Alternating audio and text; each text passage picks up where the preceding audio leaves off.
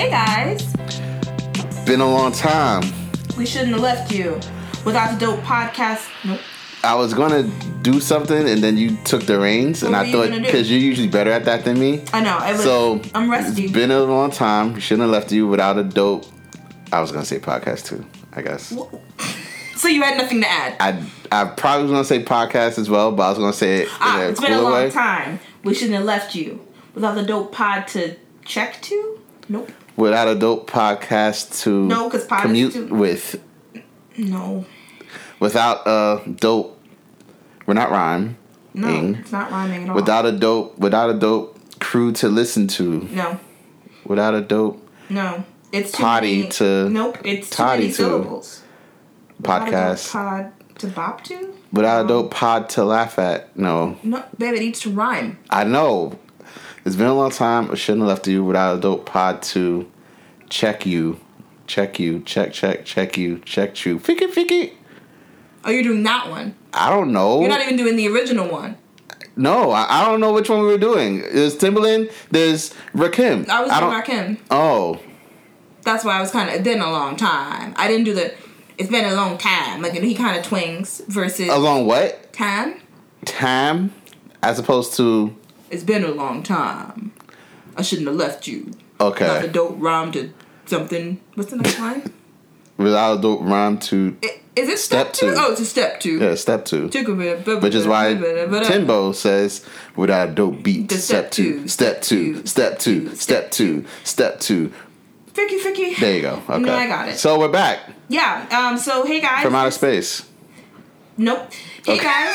This is the Bougie and the Beard podcast with Tai and Jordan. Yeah. It feels good to say that again. I told you. Wow. So we're on episode 33. We're just picking up like nothing ever happened. We didn't do anything in the last however long it's been since the last time we've done this thing. It's been, what's this, almost November? It's a week before November. So, half past 16 September. months?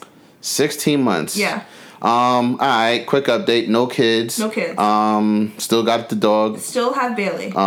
Still in the Bronx. And we still work. New job for me. Close to a promotion for me. True. Close to a promotion for me. True. I don't know. Maybe. Okay. Let's see. We've gotten more of our financial lives together. Word. We got money in the bank now. We got some money in the bank. I thought he was going to do one money in the bank, shorty, what's your drink? But I guess, yeah. We got money in the bank. No. Wiggins, what's your drink? What? A hot toddy and a bourbon old-fashioned. That's my drink. Cool. Old-fashioned. I know of it. With maple bourbon in it. We just had that, so he's into it. Delicious. We're probably going to have to cut most of this. That's all right, yeah. Anything else? Nothing else, right? We're still black. We got a new job, new car. New car, new job. But yeah, the whip is dope. But for the people that know us, this is all old news. Yeah. So. Yeah. That's it. Okay, so let's just jump into what we're going to do. So we've decided we're going to try to keep things a little bit more streamlined for you guys, barring that long opening. So we have a few things. We thought we would start with one of the underrepresented, less talked about shows on Hulu. And it's I don't want to misname it. It's the Wu-Tang Clan, an American story. Saga. An American saga.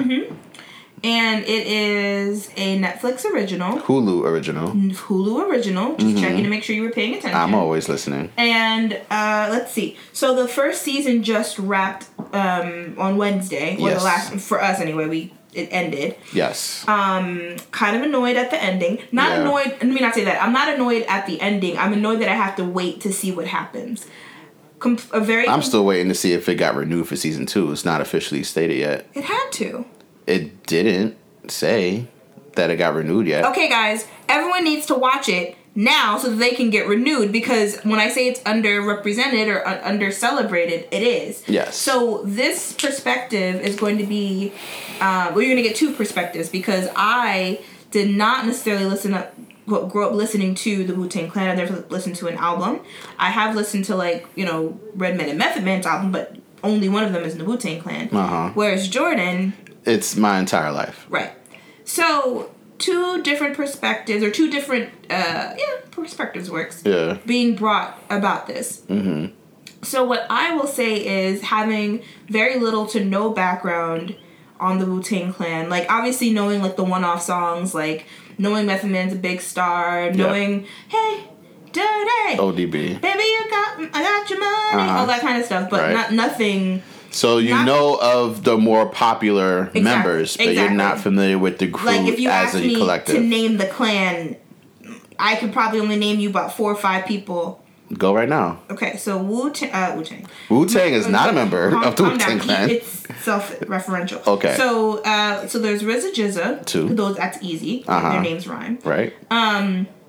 Inspector Deck, Method Man. There you go. 4. ODB. 5. Oh, Rakim. Just kidding. No. Raekwon. There you go. The chef. The right? chef, indeed. Oh, Bailey's coming. Sorry, guys. No, he got her. Mm-hmm. Oh, she's still on the move. Okay. That's 6. You just hit Raekwon. That's all I got. Okay. Did I say Method Man? You did. Mm-hmm. All right. So then there's also Ghostface Killer. Oh, right. Oh, I would never disrespect Ghostface. Right. Actually, that's a lie. I've listened to Ghostface album. You like Ghostface. I do like Ghostface Killer. I just never listened to a Wu-Tang Clan as an album. But I listened to a Method Man album, I think. I've listened to Ghostface Killer's album from probably 10 years ago at this point. Mm-hmm. Probably over 10 years, so I'm thinking about it. Mm-hmm. Well, and you also have Master Killer, You God, Capadonna. Nope. Those are the lesser successful. Right. And Capadonna's not really... He became a member later on in life. He wasn't... Was he jumped in after the fact? More or less. Actually, more or less. Not like in real life jumped in. No, but like he was always like Wu-Tang Clan featuring Capadonna. Oh. But then he became a member by osmosis. Oh. After a while. Okay. Well, Redman was always kind of like on the fringe, but he never officially joined with them either. Right. But yeah, so that's your Wu-Tang Clan. So, with your very limited knowledge of the Wu-Tang Clan, how did you appreciate or how did you come into liking the show? I really, really enjoyed it. Like I said, not having the background on the Wu-Tang Clan, I was concerned that I would be lost or bored. Mm-hmm. But it was a really compelling story from the first scene. It was shot really well. Yes. Like the cinematography on it is really, really, really It nice. is really beautifully lit and shot, and the scenes look amazing. Yep, I like that. I like that there's a lot of family stories, or family dynamics at play here with the different people and their families, and then the group becoming a family. So I like that. Mm-hmm. It was the time, but it's bumming me out, all the drugs. Yeah. I get that it was the time, so I'm not like the crack 80s going into like the 90s. Right. Yeah. So I'm not judging them for that. It's just them displaying what the time was. Mm-hmm. But that sucks. But yeah, I think that the women, I love that Maxine Shaw, attorney at law, is there. Hey. Obviously, it's not her as Maxine. No, but she's a very good character. Erica Alexander. Yes. What else? I don't know any of the characters. Well, we know one, Bobby or RZA. Mm-hmm. He was in Moonlight. Yes. But he was the teenager in Moonlight. And we also know Raekwon. Shameik Moore. Right, Shameik Moore, because he was in The Get Down. Yes. As well as, what's that? Dope. Right? Yes, indeed. Was he in anything else that we know? He's in a couple of things, but those are his more notable roles. Yeah. So, but other than that, I don't know any of these other people. You know some of them because some of them are current rappers. Yes. But that's how I feel about it. Mm-hmm. So, what were your thoughts on it being a super fan? Okay, so first off, I will consume anything Wu-Tang. Right. It does not matter what. Like, I was the kid that grew up. I played the Wu-Tang Clan video game. Oh. Yeah, they had a fighting game. It was terrible. I can imagine. I played it, though. Of course. I watched all their videos. I listened to all their albums. I listened to all their songs. Right. Never got to attend a concert. I'm not a big concert person anyway. I don't like absolutely people. hate humans. Yeah. So I would rather not listen to a bunch of music that I can listen to at home. So, and be around them, and you're standing, and then you and then people get drunk, and then they dress all crazy, and I'm not a big concert guy. Nah. However, I mean, there is nothing like the live experience, but just not for me. Yeah. But either way, so I basically am all about Wu-Tang Clan, right? Mm-hmm. With that said, this show started, And I'm not gonna try and spoil because it's still fresh. Yeah, so we'll put that, I guess, in the show notes. Yeah. Spoiler alert. I'm not gonna spoil anything. Like, we haven't spoiled anything yet. Okay. But I'm just gonna talk about just like the actors playing the characters. Okay, that works. So the actors playing the characters are very well done. Mm-hmm. So I love Bobby as RZA. Like, he's very good. You could kind of see like, there are rappers who are in the show. Like, for example, Dave East plays Method Man. And Joey Badass plays Inspector Deck. I do know him. Right. Mm-hmm. So you have some rappers that are playing roles of members.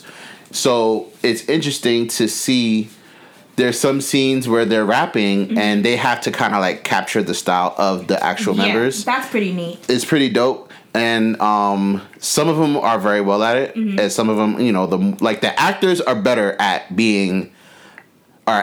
imitating the rappers than the rappers are imitating the other rappers. True. So probably because ultimately a rapper is going to embody his or her own style, and it's harder to mimic somebody else's versus an actor whose job it is to embody that person else. And their mannerisms. Yeah, exactly. That makes sense. So, like, for example, Dave East, he has a deep enough voice for Method Man. Right. And he has a deep enough, like, you know, flow for Method Man, but his cadence is not Method Man. No. It never will be. Like, every time he raps as Method Man, I hear Dave East. And it is what it is.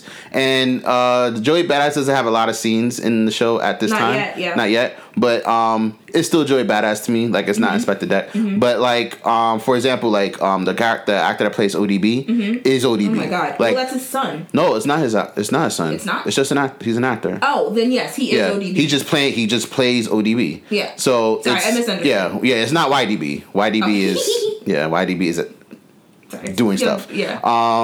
So it's really cool to see that. The guy who plays GZA sounds and looks and speaks just like GZA. Like, really? GZA to me has one of the more distinctive voices in the clan. So, like, even if you'd never heard of the Wu-Tang Clan or, you know, don't really know who they are, if someone plays a song with them on it, and I could point out GZA anytime. Okay. Right? So, like, other people, it might take you a minute to kind of get used to them, but GZA has a very distinctive voice, and the actor is very good as him. What I didn't know that this show was going to be about, because I literally had no idea what this was going to be about until it started. I just saw Wu-Tang Clan, Hulu, I was in. Right. It's about them growing up and forming their group. Yeah. But it's not like, oh, we're musicians and blah, blah, blah. No. It's like they're more or less putting you in the world that they were in and the circumstances that led to them becoming who they are. Like, it's a very narrative show. And that's really cool because they could have done it like, oh, this is maybe our first year as a Wu-Tang Clan. Right. But it is nice to see, like you said, the things that have pushed them in this direction. Who was an original music lover? Because they really are all music lovers at heart. At heart, yeah. But because they were growing up or doing this at the time they were doing it, there weren't as many opportunities to be a successful musician as there are now. Like, they couldn't obviously self-publish. There was no Spotify. There wasn't anything like that. So it was really cool to see. Well, they were self-publishing, kind of, sort of. Like, he's making his own beats. Demos, you're right. But I mean, it wasn't like I could just. But that was only for the people that are in their area, and then hopefully it gets passed to Brooklyn or to Queens, right? It's not like it's going to be nationwide or international, right? So that's really dope. Really dope to see. Like, how much of the grind it was. Yeah. But then you also see, like, how, like, when they kind of get more advanced in the series, of how, like, when record labels do start recognizing that whatever their contract deals are, they're pretty trash. Yeah. Because a lot of the times, you remember, this is the early 90s. Yeah. Hip-hop is barely 10 years old. It's a baby. And the general public still doesn't even recognize hip hop as like an art form of music. They just see it as like, oh, it's just that hippity hop noise. It's noise. You know, like, it's not gonna last. It's gonna pop. It's, you know, it's kind of like how people view, I guess, trap from like maybe 5 years ago. Oh, it's just a bunch of noise. All these little peoples and whatever. But these are the people that are moving the generation right now. Right. You know, so it's just like you get to see in the eyes of others how they were viewed, you know? Right, that's true. Well, it reminds me of the Get Down in that regard, because, I mean, but this is obviously after that. Yes. But it was more like, because disco was on its way out, so everyone who was viewing hip-hop was like, what the hell is this? And this is more like, because I'm trying to remember the artist, because at one of the showcases they did, there was an artist that like opened up, but he was, who was it? It was it wasn't Eric B. Rakim was one of them. Was it Rakim? Yeah, Rakim was one of the, I guess, rappers that they saw and got inspired by. But there was someone else. Remember at the like the talent show thing or whatever? Yes. That the drug dealers put on? Yes. There was someone there. Not Eric B, was it? That was Rakim. It was someone else. Oh, and Roxanne Shante. They were together. Yeah, they were there. Mm-hmm. So just, I don't know, it's interesting to see it can like because like if we're pretending like the Get Down was one point in time, this is picking up maybe 10 years 10 years afterwards, yeah. Because the Get Down's like in the late 70s, early 80s. So it's really interesting to see the way that, well, basically, one, to see that we're always moving culture and shaping culture, because that's just a given. Mm-hmm. But that because it was so different, nobody knew what to do with it. Yeah. And then even in one of the later episodes when they were describing how the labels had to like sign people who were able to make a lot of money in order to be able to sign the people that were less lucrative. So I'm trying to think of the example they used. I think they said, for every Beastie Boys who were going to sell a lot of records. Right. That's what allowed me to bring on like a Rakim, for instance, like a Naughty by Nature, or a Naughty by Nature, like the less well-known artists that maybe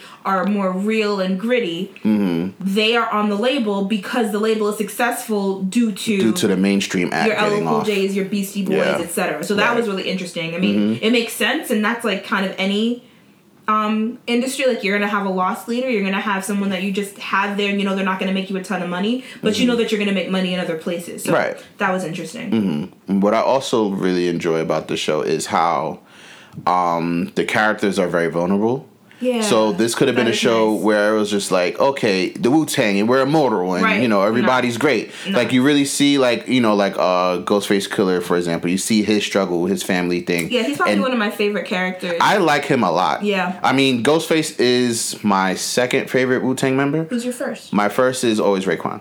Okay.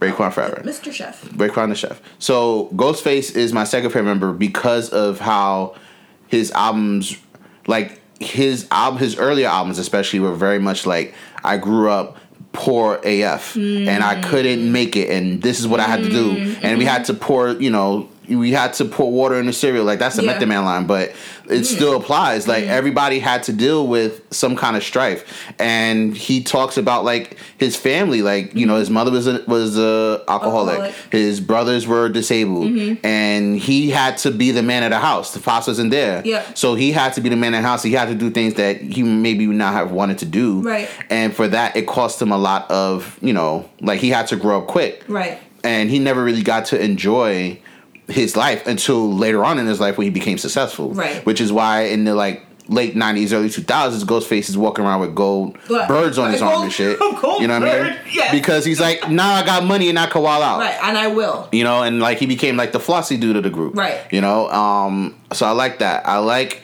RZA being like, just so like, the show's mainly about RZA. Yes, it is. Right? He's the main character of the show, Bobby. Mm-hmm. Right? And Bobby's whole journey is, I don't think he's even RZA yet. No, he's not RZA at this time yet. Yeah. He's still Bobby, then he becomes Prince Rakeem. Like, he went through, I mean, if you know RZA, he went through many different names before he settled on RZA. And even with that, he has a lot of different hands in different pots, because he's trying to do things the right way. He's really passionate about music, but everyone keeps telling him that it's not going to work. Yeah. But then he keeps like bucking the trend. He keeps doing his own thing. When he finally gets to a point where people are recognizing it, they're like, no, we don't want your music. Yeah. You're going to do our music. Right. And then he does. And it's like, not him. Actually, it's not working. Actually, it's not going to work out. Duh.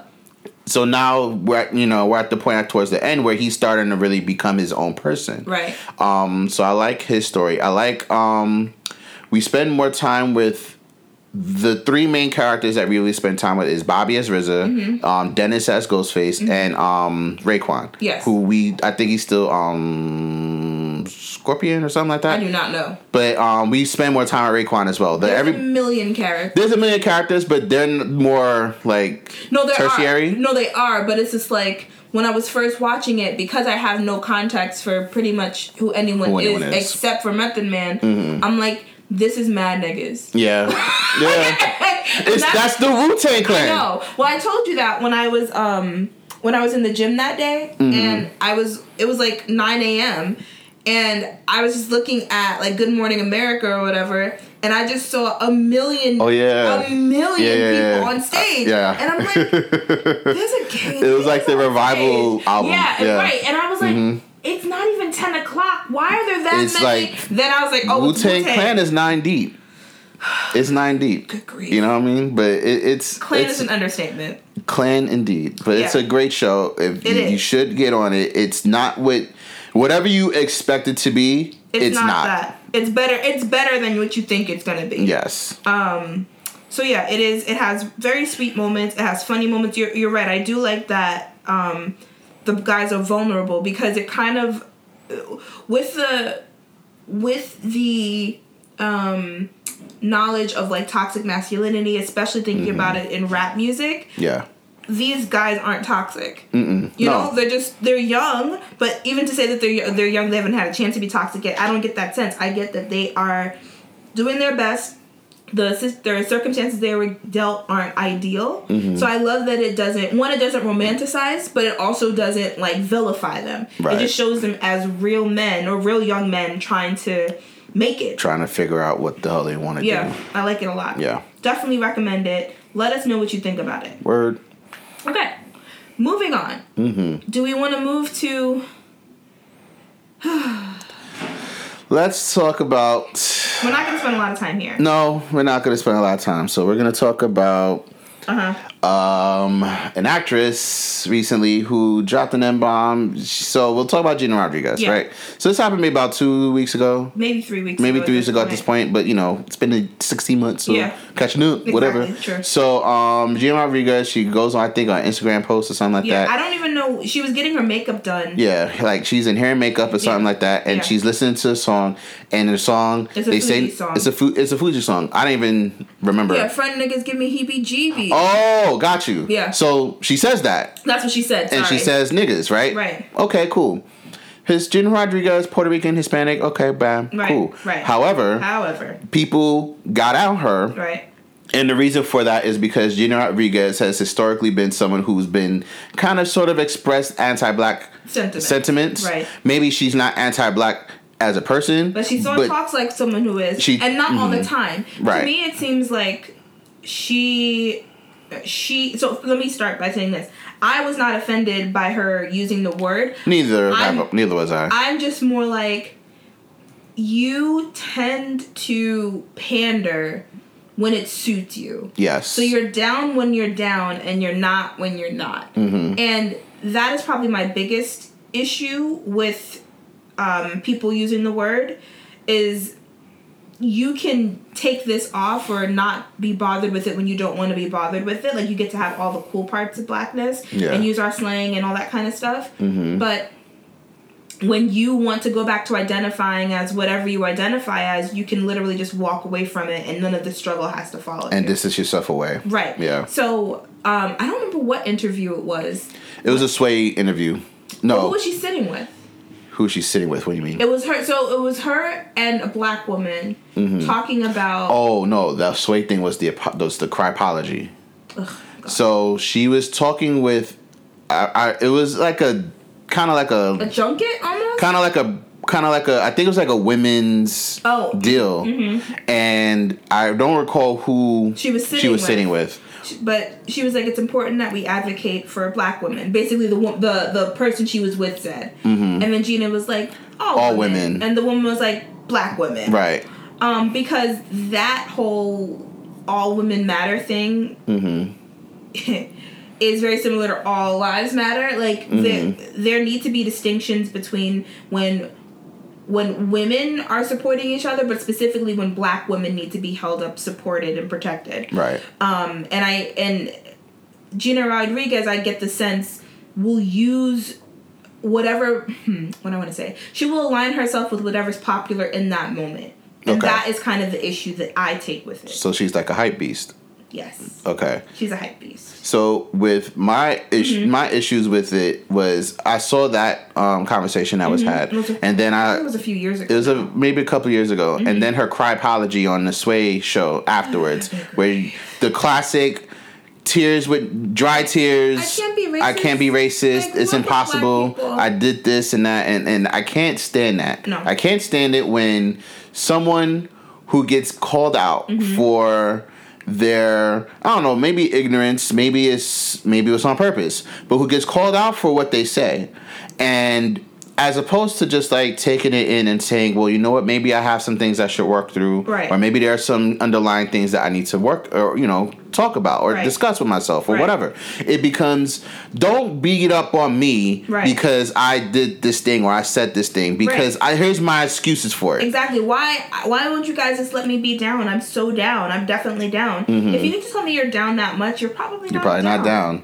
You're not. And like you said, when someone says a statement, like when that woman, I wish we remember her name, when she said, I could find it. I'm sure look it up. When she said, like, we need to hold up black women, and then like she meant what she said. Yeah, she didn't misspeak. Like, if she wanted to say we need to hold up women, she would have said, I need to hold up women. Right. So just like whenever someone says like, white people are X or white people are that, and someone else goes, not all white people, right? But I said what I said, right? Don't try to take away the meaning of my words because you felt like a hit dog. Right. You know what I mean? Like, if it doesn't apply to you, then it doesn't apply to you. Let it fly. Right. But if you're going to feel a way about it because maybe I said a statement that you didn't jive with because you felt taken by it. Oh, it was her and Yara.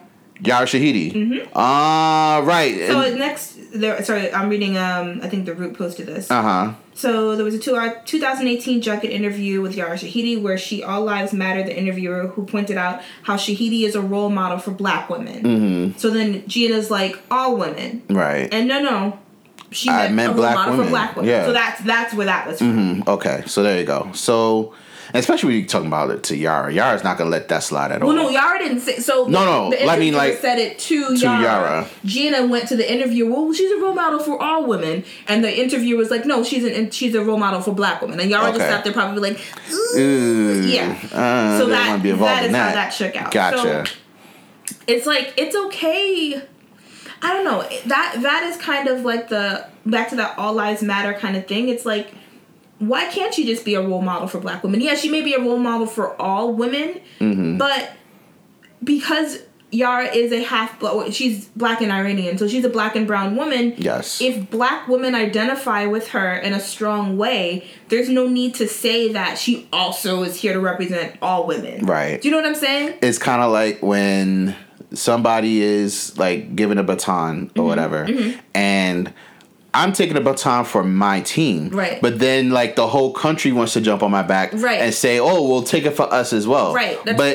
I'm running for me, right? And I'm running for these, 3 people that I'm supporting. Right. I can't run for millions of people. Exactly. That's not what this is for. And it's fine if you identify with me. My run, but my run isn't for everyone. Right. Like, if you identify with it, great, but just know that ultimately I'm not running for you because there are so many other people who do run for you. Yeah. And that's my thing. Like, we are allowed, as black people, we are allowed to have our own things. Yes. And I know they look cool, and I know they're awesome, and I know you want to be down, but you can't be down with everything. And you could be down with a million other things that existed before we had our little thing for just us. And that's the thing that gets me upset the most about certain things, and we're going to talk about that in a little bit. But like when, let's say we come out with a dance, and we come out with something, we do a dance or whatever, it goes viral on Instagram, it goes viral on Twitter, it goes viral wherever. And then somebody tags Ellen. Right. And then Ellen takes it, and they put him, and they put that person on the Ellen show, and they put them on display, and now they're out Josing. Right. And then the dance becomes so popular that now it's in Fortnite. Right. And now it's on white spaces, and now white people are doing it. Right. And now it's to the point where it's no longer our thing. And we've since moved on from it. We've moved on from it, and that's the sad part is that, like, I like dabbing. It's an easy ass thing to do. I still dab to this day, but it got to a point where everyone was dabbing. See, but yes, I completely agree with you, and that's kind of the way this is in a cycle. So the way that I kind of treat stuff like that is, okay, I will no longer say hot girl summer because everybody and their mother is saying hot girl summer. Because now they got, it's going to be white girl fall. Right. Or whatever the fuck, right? Whatever, right? So I'm not going to say hot girl summer anymore until it's played out and white people forget about it, and then I'll be able to bring it back. Right. So that's how I feel about dabbing. Dabbing has been Dabbing is dead. Dabbing is dead, but because no one else is doing it, now I can do it because white people aren't doing it. Yeah. That's how I treat it. Because now white people have moved on to the whoa. Exactly. Stuff. So they can have that because we have our little time with it. They get it. We move on to something else, and then if there's something specific I want to circle back to, I will circle back to it afterwards. That's a good way. That's my tactic. That's not a bad thing at all. Because I do that sometimes. Right. Like I'll do like a fake little millie. Yeah. Because the millie rock is, I cannot millie rock. I am terrible. I'm super stiff. I'll never give up though. Yeah. I'm because keep the trying. one day that I get it. One day is gonna be smooth, right? And I'm gonna be like, I got it, right. And then everyone's gonna be like, yo, grandpa, what are you doing? Exactly, man? But that's fine. That's our right because as people who are black, who live the black experience, if I want to be shamed for being the old lady, I can, as opposed to being a culture vulture. Right. So let's circle back to the N-word now. That's the original discussion, which is but it all kind of falls into here. Now you have people, and this is my experience as a gamer, right? Plays games online. I play Call of Duty. I play NBA 2K. I play all these games online. So I encounter all kinds of different cultures and stuff. I watch gamers on YouTube and stuff like that. And the biggest issue that I have with when people like to say nigga is that a lot of them don't really know the root of the word. And I can't be mad at that because history doesn't necessarily teach people the root of the word. In this sense. Time out. Who doesn't know the root of the word? People that aren't American. I don't believe that. I do. And here's why. So, yes, the slaves happened, slave trade, we all know all about that. We all know about that as far as American slave history and what it did and how it diminished us. And we know a little about the Richard Pryor specials and We're Taking the Word Back and Eddie Murphy and We're Taking the Word Back, and we know all of these things, right? We've lived through this history. Someone that lives in fucking Scandinavia is not getting educated on American slavery unless they're really seeking it out. You know what I'm saying? So I disagree. No, but here, hold on, let me finish. I disagree because American slavery is part of world history, not our world history. Of course it is. I'm not saying that it's not. But you even have, I'll give you even a stronger example. We have textbooks in our own country that says that Africans immigrated to America. So I can't tell you that someone in Scandinavia isn't reading that same textbook. Fine. You know what I'm saying? But what I'm saying is that the thing that drives culture, like we said, is black people. Right. We drive culture. We cultivate it. We expand on it. Right. And we popularize it. Right. So when hip-hop, which is now the most popular form of music in the world, is full of people saying nigga and my nigga and you're my dog. And you know what I mean? So now the word is a term of endearment, is the way that it's been used. Right? At least in popular music. Even in movies. You could watch any movie that has black people talking to other black people in it, and if they say nigga, it's usually not in a contemptuous way. Yes, right? But that's recent. Not necessarily recent. It's recent-ish. I feel like there are so many more older movies where there were where the word was used. And if you're not going to say that, the fact that, I'm thinking about specifically South Africa. Okay. They're not saying nigger, but they're saying their version of it. Of course, absolutely. So my point is, every country, if there are black people there, has their version of that word. True, sure. And, so even when I went to Argentina, they didn't say nigger, because there were no black people there, except unless they were Brazilian. That's a whole nother story.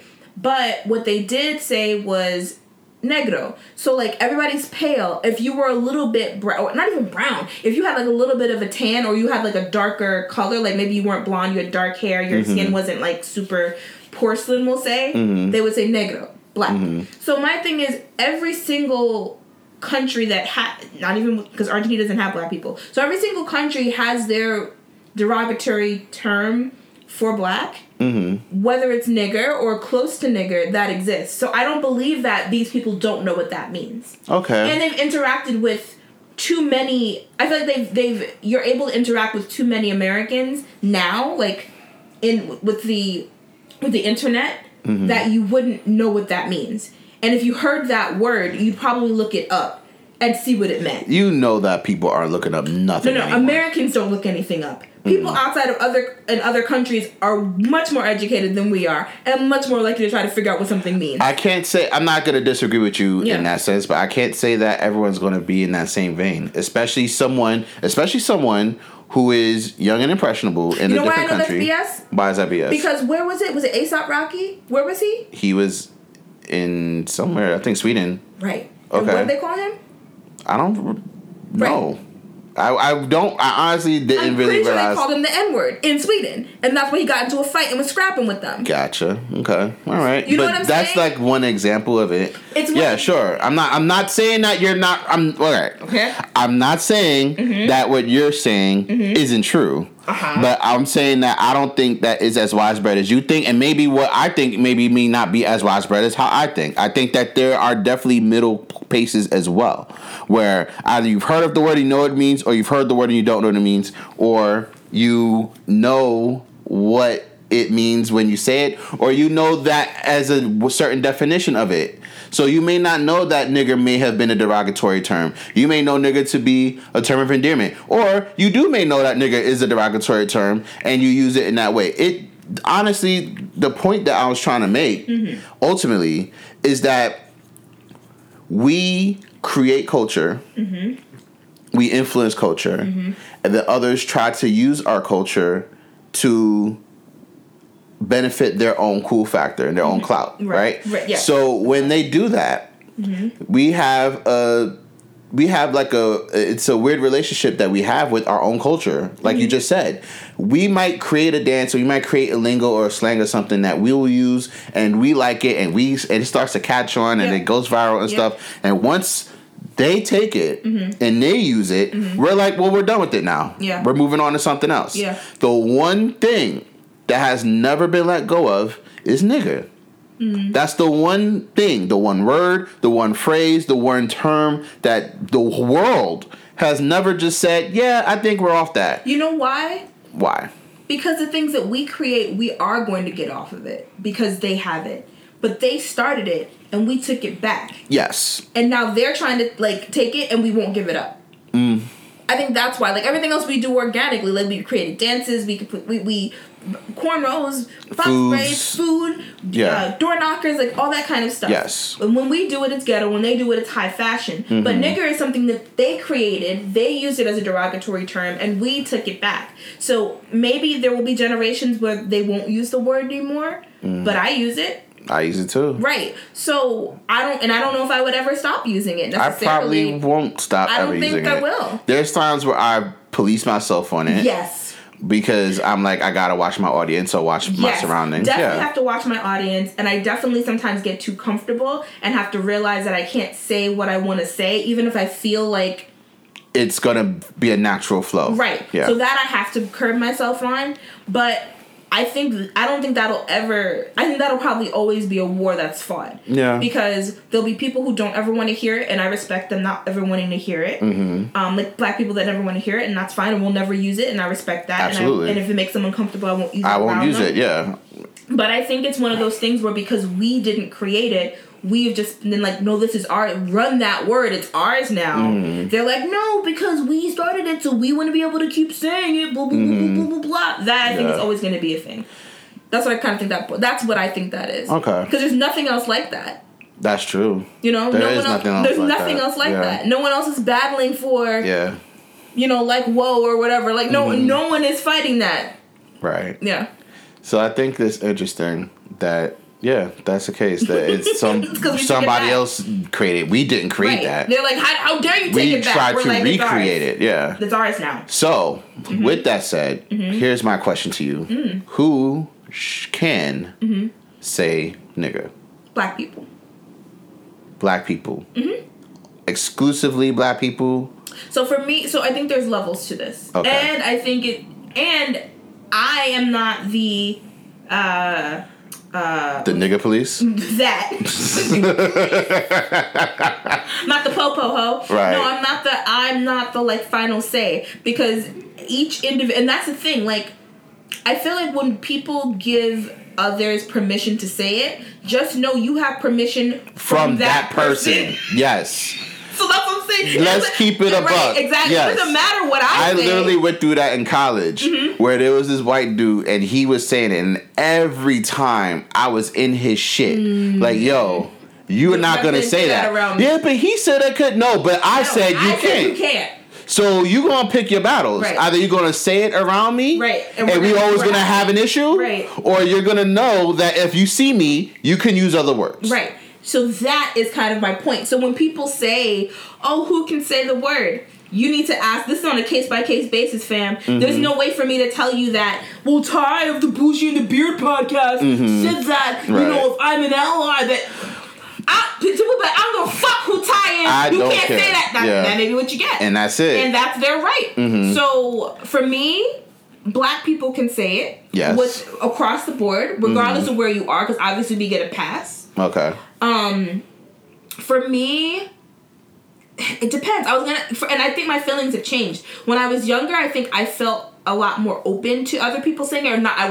Didn't feel as much friction when other people said it. But now I'm just like, I don't really want y'all saying it. Yeah. I don't want non-black people saying it. Afro-Latino people sometimes can say it. Sometimes. But because I don't have well, when's it cool and when's it not, I just feel it. Sometimes I don't feel it. I'll say this. Rapper Logic. He's half black and half white. Oh, Logic. I thought you meant... the rapper Logic. I thought you meant... I'm using Logic. No. I was like, okay, what's the rapper? I meant Logic the rapper. Okay. Logic the rapper, who's half black and half white, and if you didn't know, he says it in every song he's ever put out. Well, we've joked about that. Like, what if he's... Well, no. What if he's actually 100% 100% white? Yeah, I know. That's always been my thing, right? So... But, he has, he has... 100% Armenian. He has very, very dominant white features. Right. He says it a lot, and I always feel uncomfortable when he says it. Right. And I can't, and it's hard for me to say... If you're a white rapper, you can't say it. But, that's the thing.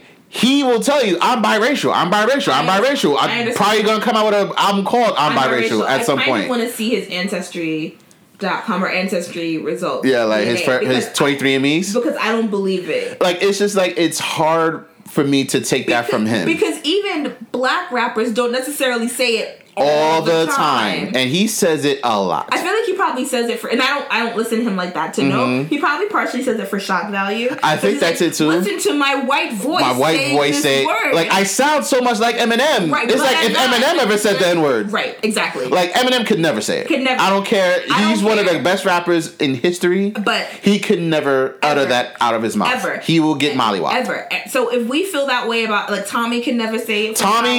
Oh my God. Right. If Tommy from Power. See? And not even the actor. No, right? No, I mean Tommy in the context of the show. Tommy Egan in the context of the show. Even if it was the last word he said, I bet you watch the series finale of the show. Let's say, and this is, I don't know how it's going to happen. Right. Let's say Tommy gets on his deathbed. No. He's about to get murked out. No. And then he goes, she was always my nigga. I am flaming. Stars, 50 Cent, whoever is in charge, they are getting the angriest letters, calls. I am finding where he lives. I am setting fire to his house. On site. And he cannot say that word. And I know way too many people who Tommy is super down. I love Tommy. Tommy's my dog. So no, he's not. He's your dog. But he will never be a nigga. Right. He can't. So if Tommy from Power and Eminem can't say nigger. Nigga. Yeah. My nig. None of that. Your ass can't say it. Fucking. If that gives you any. That's how I feel. That gives you any kind of context. Tom Boylan on Twitter. Right. Can't say nigger. No. Not at all. No. You can't do it. You can't. So Sorry. it's just. That's why it's rough. It's rough out there. Cool. So we kind of talked about culture vultures. Yeah. We can now transition into the Joker stare situation. So as you guys know, or I'm pretty sure we talk about it all the time, we're in the Bronx. Yes. Jordan is from the Bronx. I'm from Queens, Bronx but we got married. Born and raised. Moved here. Fine. So we're in the Bronx. I've been here 5 years right now. Still don't claim it, but I'm here, right? Uh-huh. So I have not seen the Joker movie. Probably won't see it. I still haven't seen it either, and I will. I just don't know when. Well, I mean, I'm not going to pay to see it. I'm probably not going to pay to see it either. I'll wait for it to be on something. Yeah. But apparently, and I don't even know if I've seen these steps. Have I seen these steps? We have never driven by these stairs, no. So I have no idea where this even is. Mm-hmm. So this is definitely your wheelhouse. Okay. But I haven't even read any of the articles. I just know that everyone is highly upset. Yes. That apparently there is a well-known staircase in the Bronx, and it looks, from what I see, extremely perilous. Yeah. Super dangerous. Yeah. In the best of conditions. And then you're telling me that people don't salt or ice it, or salt it when it's snowing. Not at all. Which Why sounds would like they? a lawsuit. And then you were like, lawsuit, who are they suing? And I was like, the city? You didn't seem convinced. No. So, anywho, these iconic stairs exist. Where are they? 170 in High Bridge area of the Bronx. Right. Okay. I'm going to one of those streets. Yep. So, Joker thing was shot here. So now we have people from outside of the Bronx coming here to gallivant up and down these stairs for photo ops. Yes. Now, like I said, I don't have any ties to the Bronx like that, so I don't feel like territorial or proprietary. Not proprietary, but you know what I mean. I don't feel a particular way about it. But what I don't particularly like, in a general sense, is being a tourist attraction, because people have been turning up their nose at the Bronx for ages. Even I, in the same breath, will turn up my nose at the Bronx, even though I live here. Yes. But it's different when people who don't live here turn up their nose. Yeah. Like, I can talk shit about the Bronx because I live here. You, sir, don't have the right to do so. No. Actually, side note, I didn't tell you this, but I'll tell you this now because it's kind of funny, and I'll get your genuine reaction. Okay. So, take a cab home from work after 8 because I can. So the guy was like, "Oh, you're going to the Bronx?" I'm like, "Yeah." He's like, a nice lady like you?" I'm like, "Bruh, what?" Right. I'm like, "Yeah." So he's like, "Oh, okay." So we're driving or whatever. We get close.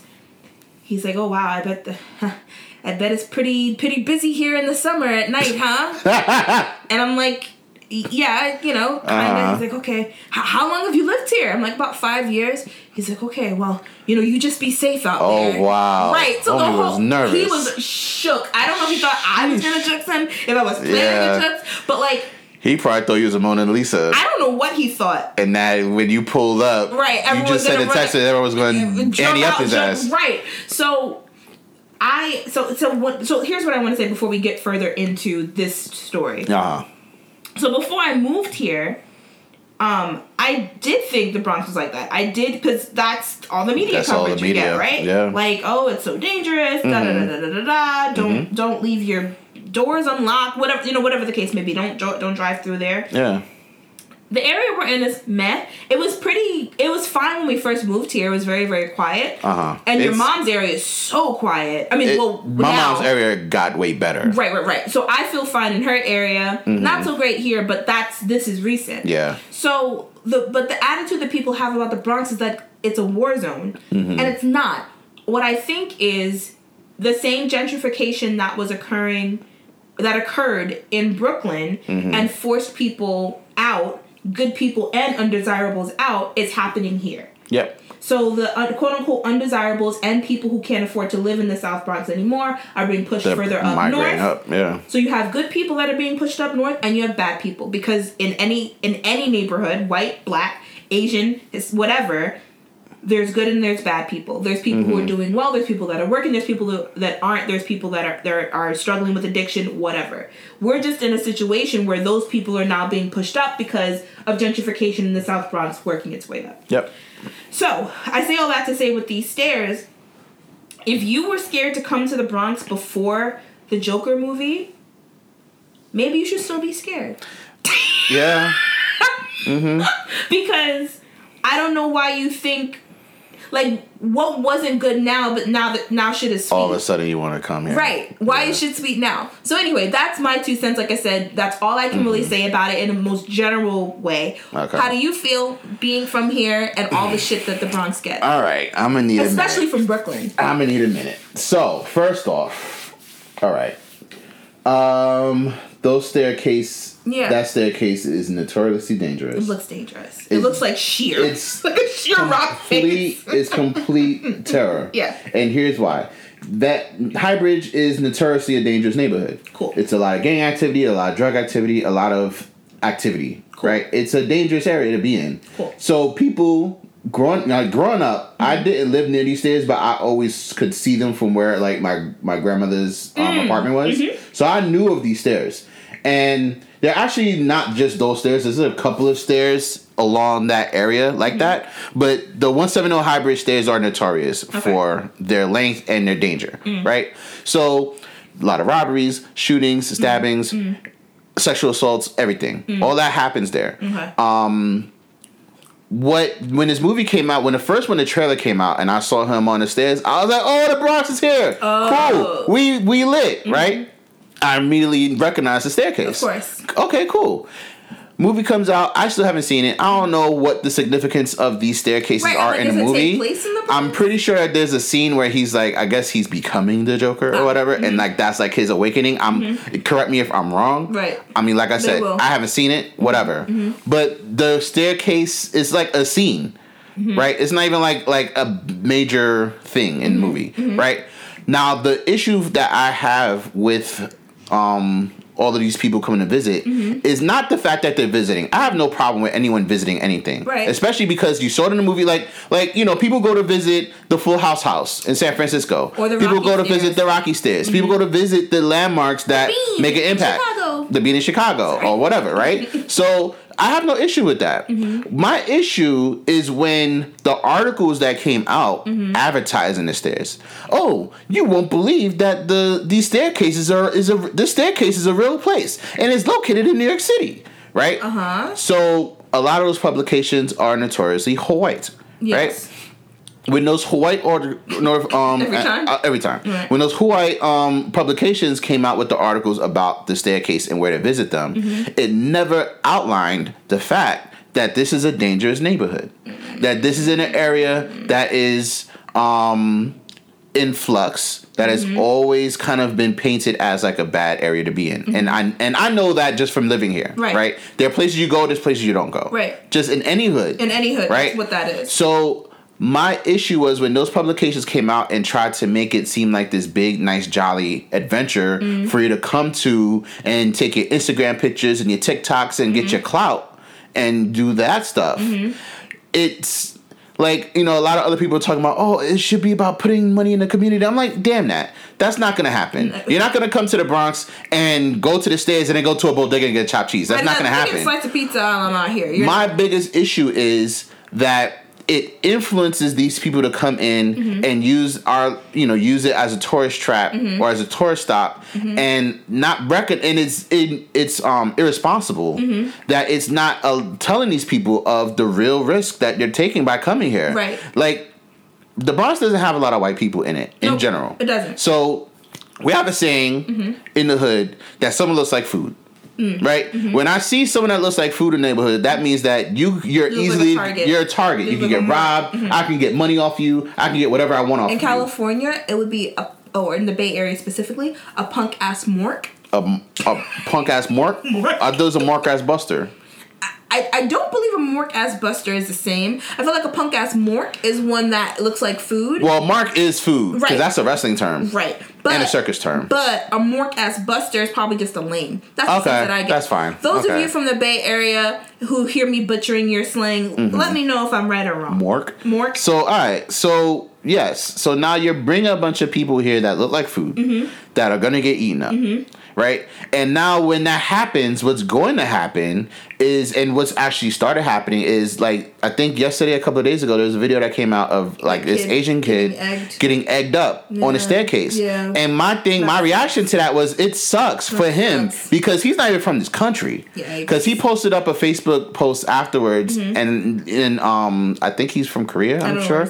But he was was like, I will never visit America again because this is the treatment I got. Yeah. And I felt bad for him. Honestly, I did, because it's like he didn't ask for that. He had no idea. And that's the problem. Right. Is that the people coming here have no idea of the risk they're taking. Mm-hmm. Not to say that it's okay that this neighborhood is dangerous. Right. It's obviously not okay. Right. But if you're going to direct people to a location, you should give them a heads up. Like even fucking Waze. Yeah. When you're driving, Waze tells you, hey man, you might want to lock your doors when you're passing by because this neighborhood is kind of sketchy. Really? Like, not like that, but like they'll tell you like when there's a cop warning and stuff that. They'll be like, look man, that's a speed trap, fam. Right. You might want to slow down. Right. Like they warn you about the things you're about to get into. Mm. These publications should have some kind of disclaimer. Like, look man. That almost sounds discriminatory. I don't know if they could do it. And I'm not saying that you could do it or you couldn't do it. What I'm saying is that even if you did it, the fact is that you're sending these lambs out to slaughter, basically. And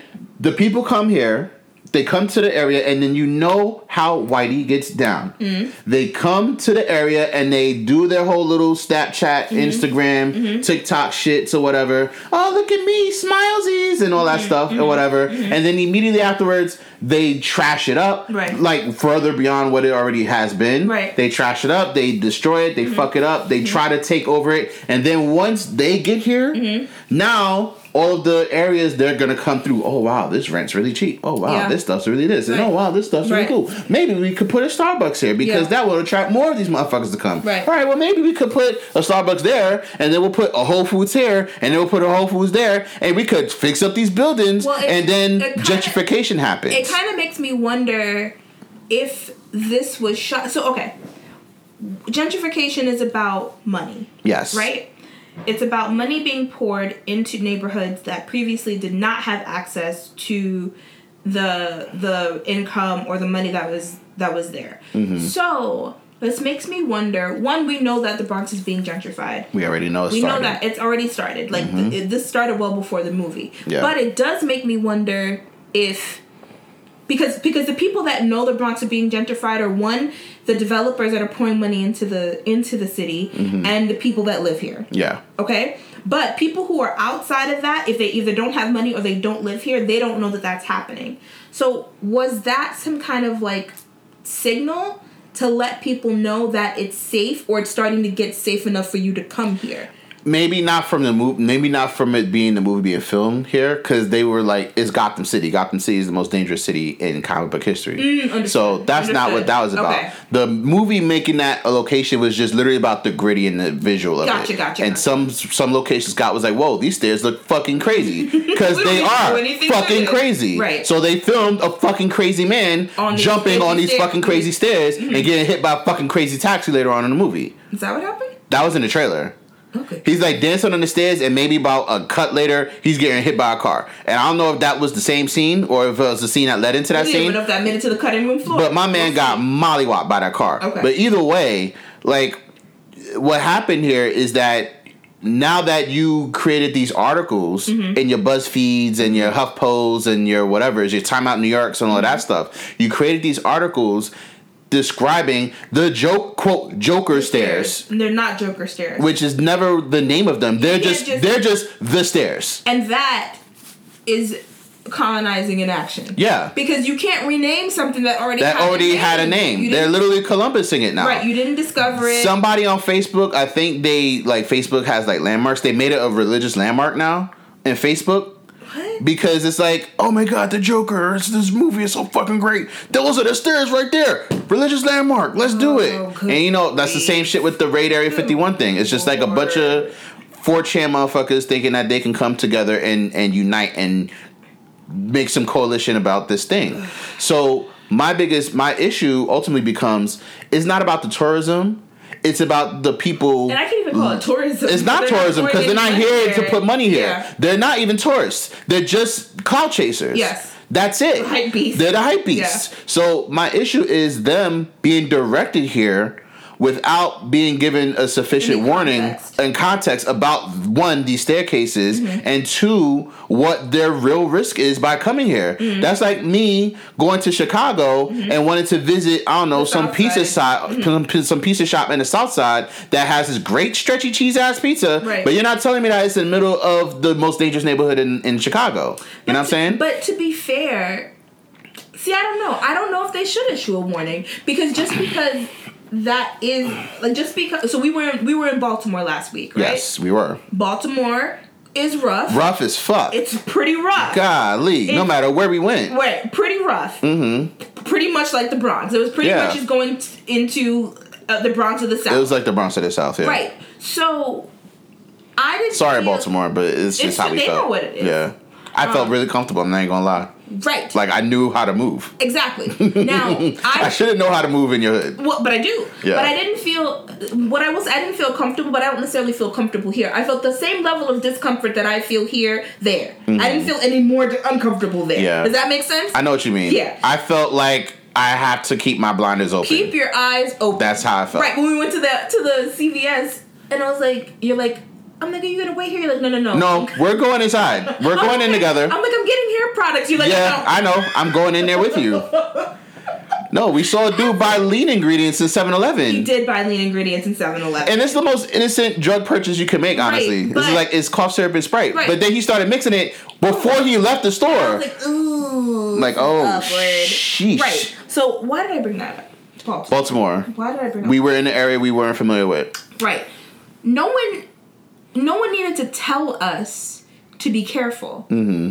No one needed to tell us, oh, be mindful of this, be mindful of that, because to me, it's more about common sense. So I think the reason that we felt at least some semblance of comfort there is because we knew to be respectful. Yes. And that is ultimately what it boils down to. That's what I wanted to say. I don't think they needed to put anything in there saying, oh, this is a dangerous area, oh, watch your back, because that's kind of common sense. I think it was more so people who are typically not respectful of other areas anyway, coming here. Yeah. Like if we went to, like in Baltimore, we weren't disrespectful. We were like, this town is crazy. Oh, snap, let me take a picture in front of these bullet holes. Not that we're bullet holes, let me take a picture in front of this. Like we drove by a neighborhood that looked like The Wire. Right. You know what I mean? And it's not like, let's go in and find The Wire. Right. Or let me get out of here and take a picture in front of this. Right.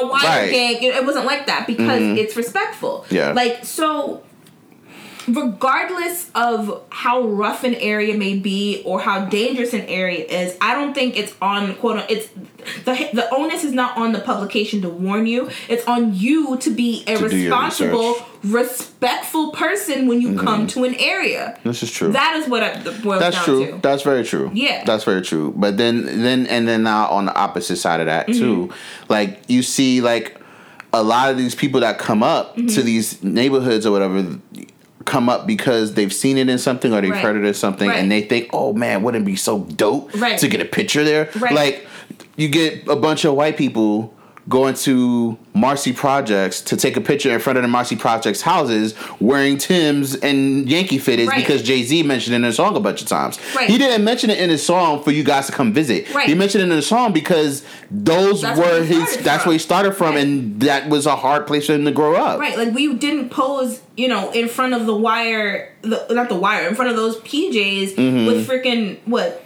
AG boots and applesauce. Right, exactly. AG boots. You don't even know anything about Baltimore. I do. Just like a jar of mambo sauce. It's like holding a jar of mambo sauce. And what the hell? And an Oreos hat and a crab cake? Like, the hell? Cake in one hand. Mambo sauce in the other hand. AG boots, an Oreos hat, and a Ravens jersey? Yeah. Wow. We didn't do that. We didn't do that. No, thank Jesus we didn't do that. Because we would have got shot. We would have been marked. That'd have been it. That would have been marked as busters. What happened to Tai and Jordan? Yeah, that'd have been it. Damn. You would have been snatched up. So, all I'm saying is, if you want to see things, if you want to go to landmarks, do so. But please be respectful. Be respectful. Be respectful. This isn't me condoning you throwing eggs at people either. No, that's not okay. Need to respect human life. Yeah, that's not okay. And however, what I will say is that man is lucky that's all that happened. Because he could have got eggs with lye on them. Ugh. He could have got water balloons with bleach in them. Ugh. He could have got stabbed. He could have got shot. He could have got robbed. He could have got violated. Like, these are things that... I don't know that area. Right. To me, this almost sounds like sensationalized, but because I don't know it. And I'm not even saying that to sensationalize it. I'm saying that because these are things that I knew of that area growing up. Now, what does it look like today? I haven't been there in a while to say, but I know that Highbridge is still a very dangerous area. Okay, then, yeah. So I'm not gonna say that stuff is stopped, but what I'm gonna say is that those are the risks that you run when you go to places that you're not familiar with. Especially when you're going to places you're not familiar with and you're ignorant to doing the research on them. Right. Like, that's like you had a bunch of articles, maybe, what was it, earlier this summer? Go in the DR, you go and fucking get murdered in the all-inclusive if you order liquor. Right. And it's like, but okay, what research am I doing about these places? Is it a specific place? Right. But no, let's condemn the whole country. Right. That's what this becomes. Now, people throwing eggs at this man is a shitty thing to happen to him. And now what happens is, don't come to the Bronx because then you'll get fucked up. Well, right? I mean, but that's what people believed about the Bronx before. If it keeps the rent price. It never wasn't a thing that people believed. Right. It's just that now, because this movie came out, now the Bronx is put on this big pedestal, and then not even the Bronx, just these stairs. The quote unquote junker stairs. These stairs are put in this big pedestal. Right. Like, the thing about it is that we've seen gentrification happen in our cities, or not even in our cities, but in our neighborhoods. Yes. Well, where we've seen Brooklyn turn. We've seen Brooklyn turn, where Brooklyn is the most jolliest motherfucking place in the city at this point, where you can't even afford a studio apartment by yourself because the rent is $3,000 a month. Right? We've seen Harlem change. Yeah. Harlem was first. Harlem was the first thing to go. Yeah. And once they started putting Whole Foods in Harlem, and they got rid of the Pathmark, and they started changing up all of these, like mom and pop spots to like these bistros and these gastro pubs and shit like that. That was it. Once Brooklyn went from having, once the stadium got there and pushed all those people out, and now we put a fucking Peter Luger's there, and we put a whole mall in there, and then we started putting a whole bunch of little bistros and artisanal mayonnaise shops and shit there, and Smorgasburg and fucking Ramen Burger and all of this other shit. Once we started doing that to Brooklyn, Brooklyn was lost. Yeah. So now when we came to now we have the Bronx, and the Bronx is the next thing. It's the last bastion. It's the last bastion of the hood in New York, where we had the South Bronx, which was notoriously dangerous. The South Bronx, the South Bronx. Yeah. Right? They said, no, let's not make this the South Bronx. Let's turn this to the Piano District. And let's make it so that we have a bunch of these Bronx pub breweries and stuff pop up. Let's call it Sobro. Let's call it No Bro. Yeah. Let's build a whole new Yankee Stadium. And put a bunch of they rejected the shit out of all of those little things. The one thing they got off was Concourse Village.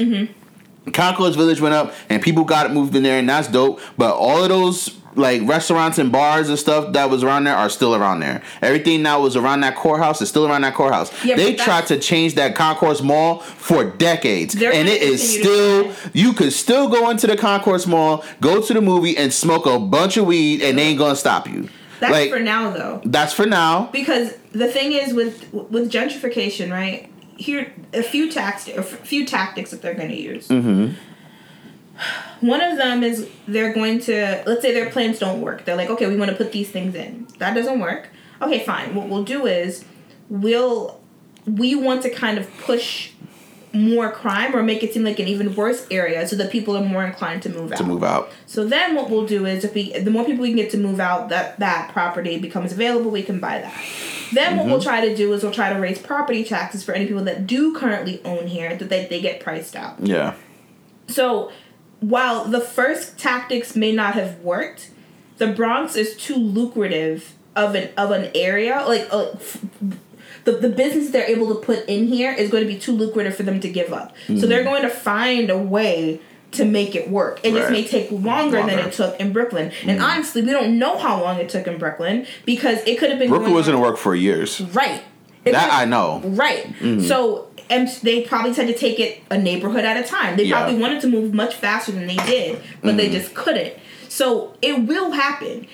I know it's happening because in our building, when we moved in, I think we were paying $1,000 flat. Mm-hmm. Now we're up to $1,058. Yeah. If we were to move in like today, apartments for a 1-bedroom are $1,800. Right. 2 bedrooms like $2,300-$2,400. Right. Our building is not renovated. No. So that's just telling me that when they're trying to price out new people who may be trying to move here, and they're trying to attract people that can, in theory, afford to move here or willing to have 2 or 3 roommates to live here. Right. Because the Bronx is just as close to Manhattan as Brooklyn is from Manhattan. Right. You know what I'm saying? Like, yes, it's an outer borough, but it's not as far as Queens, where you're going to take a bus to the train. You take a train, 45 minutes max. And you're in Midtown. Yeah. So they're not going to give up on that. What I will say is, and the reason we went to Baltimore is because we are looking to, I'm doing research on investing in our neighborhoods. Because gentrification is when people come in, they fix up the neighborhood, and they price us out. Right. So if we can buy up the neighborhoods and invest in the neighborhoods and renovate things and control who lives here, we get the benefit of all the nice amenities without being pushed out. And that was kind of the purpose of going to the Baltimore event, because there were a lot of Black real estate investors there just talking about it and that kind of thing. It felt really cool to be there. It was really cool. Like, I've been doing, if you know me at all, you know I've been doing, like, tons and tons of research on real estate investing and just learning about it and, like, what makes sense and pricing and stuff like that. And, like, do I invest in New York? Do I invest outside of New York? All that kind of stuff. So I've been dragging Jordan along, kind of kicking and screaming. Yep. Because to him, if it's not, well, to you, I should say, because you're sitting right here. Yeah, I'm right next to you. Right. It's boring because it's boring if you can't see things in action. I feel like when I tell you things, if they're theory, you're like, that seems cool. Yeah. But when we walked in there and it was nothing but Black people of all ages, we were being taught by Black people. They were owners. They were telling us all their strategies. I think that kind of changed your perspective and your perception of everything. So I'm saying that to you, if you are listening, dear listener. Word. If you have the funds, or even if it's free to Google. It's free to learn about this kind of stuff. I think it's important that we do that so that we don't have another, we don't lose the Bronx, or we don't lose Baltimore, or we don't lose Chicago, Detroit, all these different places to gentrification. Do your homework. Yep. Get in there. All right. Well, thank you very much for joining us on episode 33 of the Bougie and the Beard podcast. Let's see if we remember this. So you can follow us in many places. We are on Instagram. Let me actually check. Wow, it's been a long time. Our bad, guys. How professional are we? Let's see. So we are on Instagram. We are as... What's our Insta? Bougie and the Beard. Bougie and the Beard. Bougie and the Beard. Aha. Bougie and the Beard. I used to say the parts. Oh, you did? I didn't know. You remember them? Somewhat. Instagram. We're on Twitter. Bougie and Beard, I think. I think Bougie and Beard, because it was too long to say. Bougie and Beard. And then we are on Facebook at Bougie and the Beard. Bougie and the Beard. And then Gmail at bougieandthebeard@gmail.com. Hey. So hit us up. Let us know what you think. We missed you guys. We're going to be better, we promise. And we'll talk to you soon. All right, later.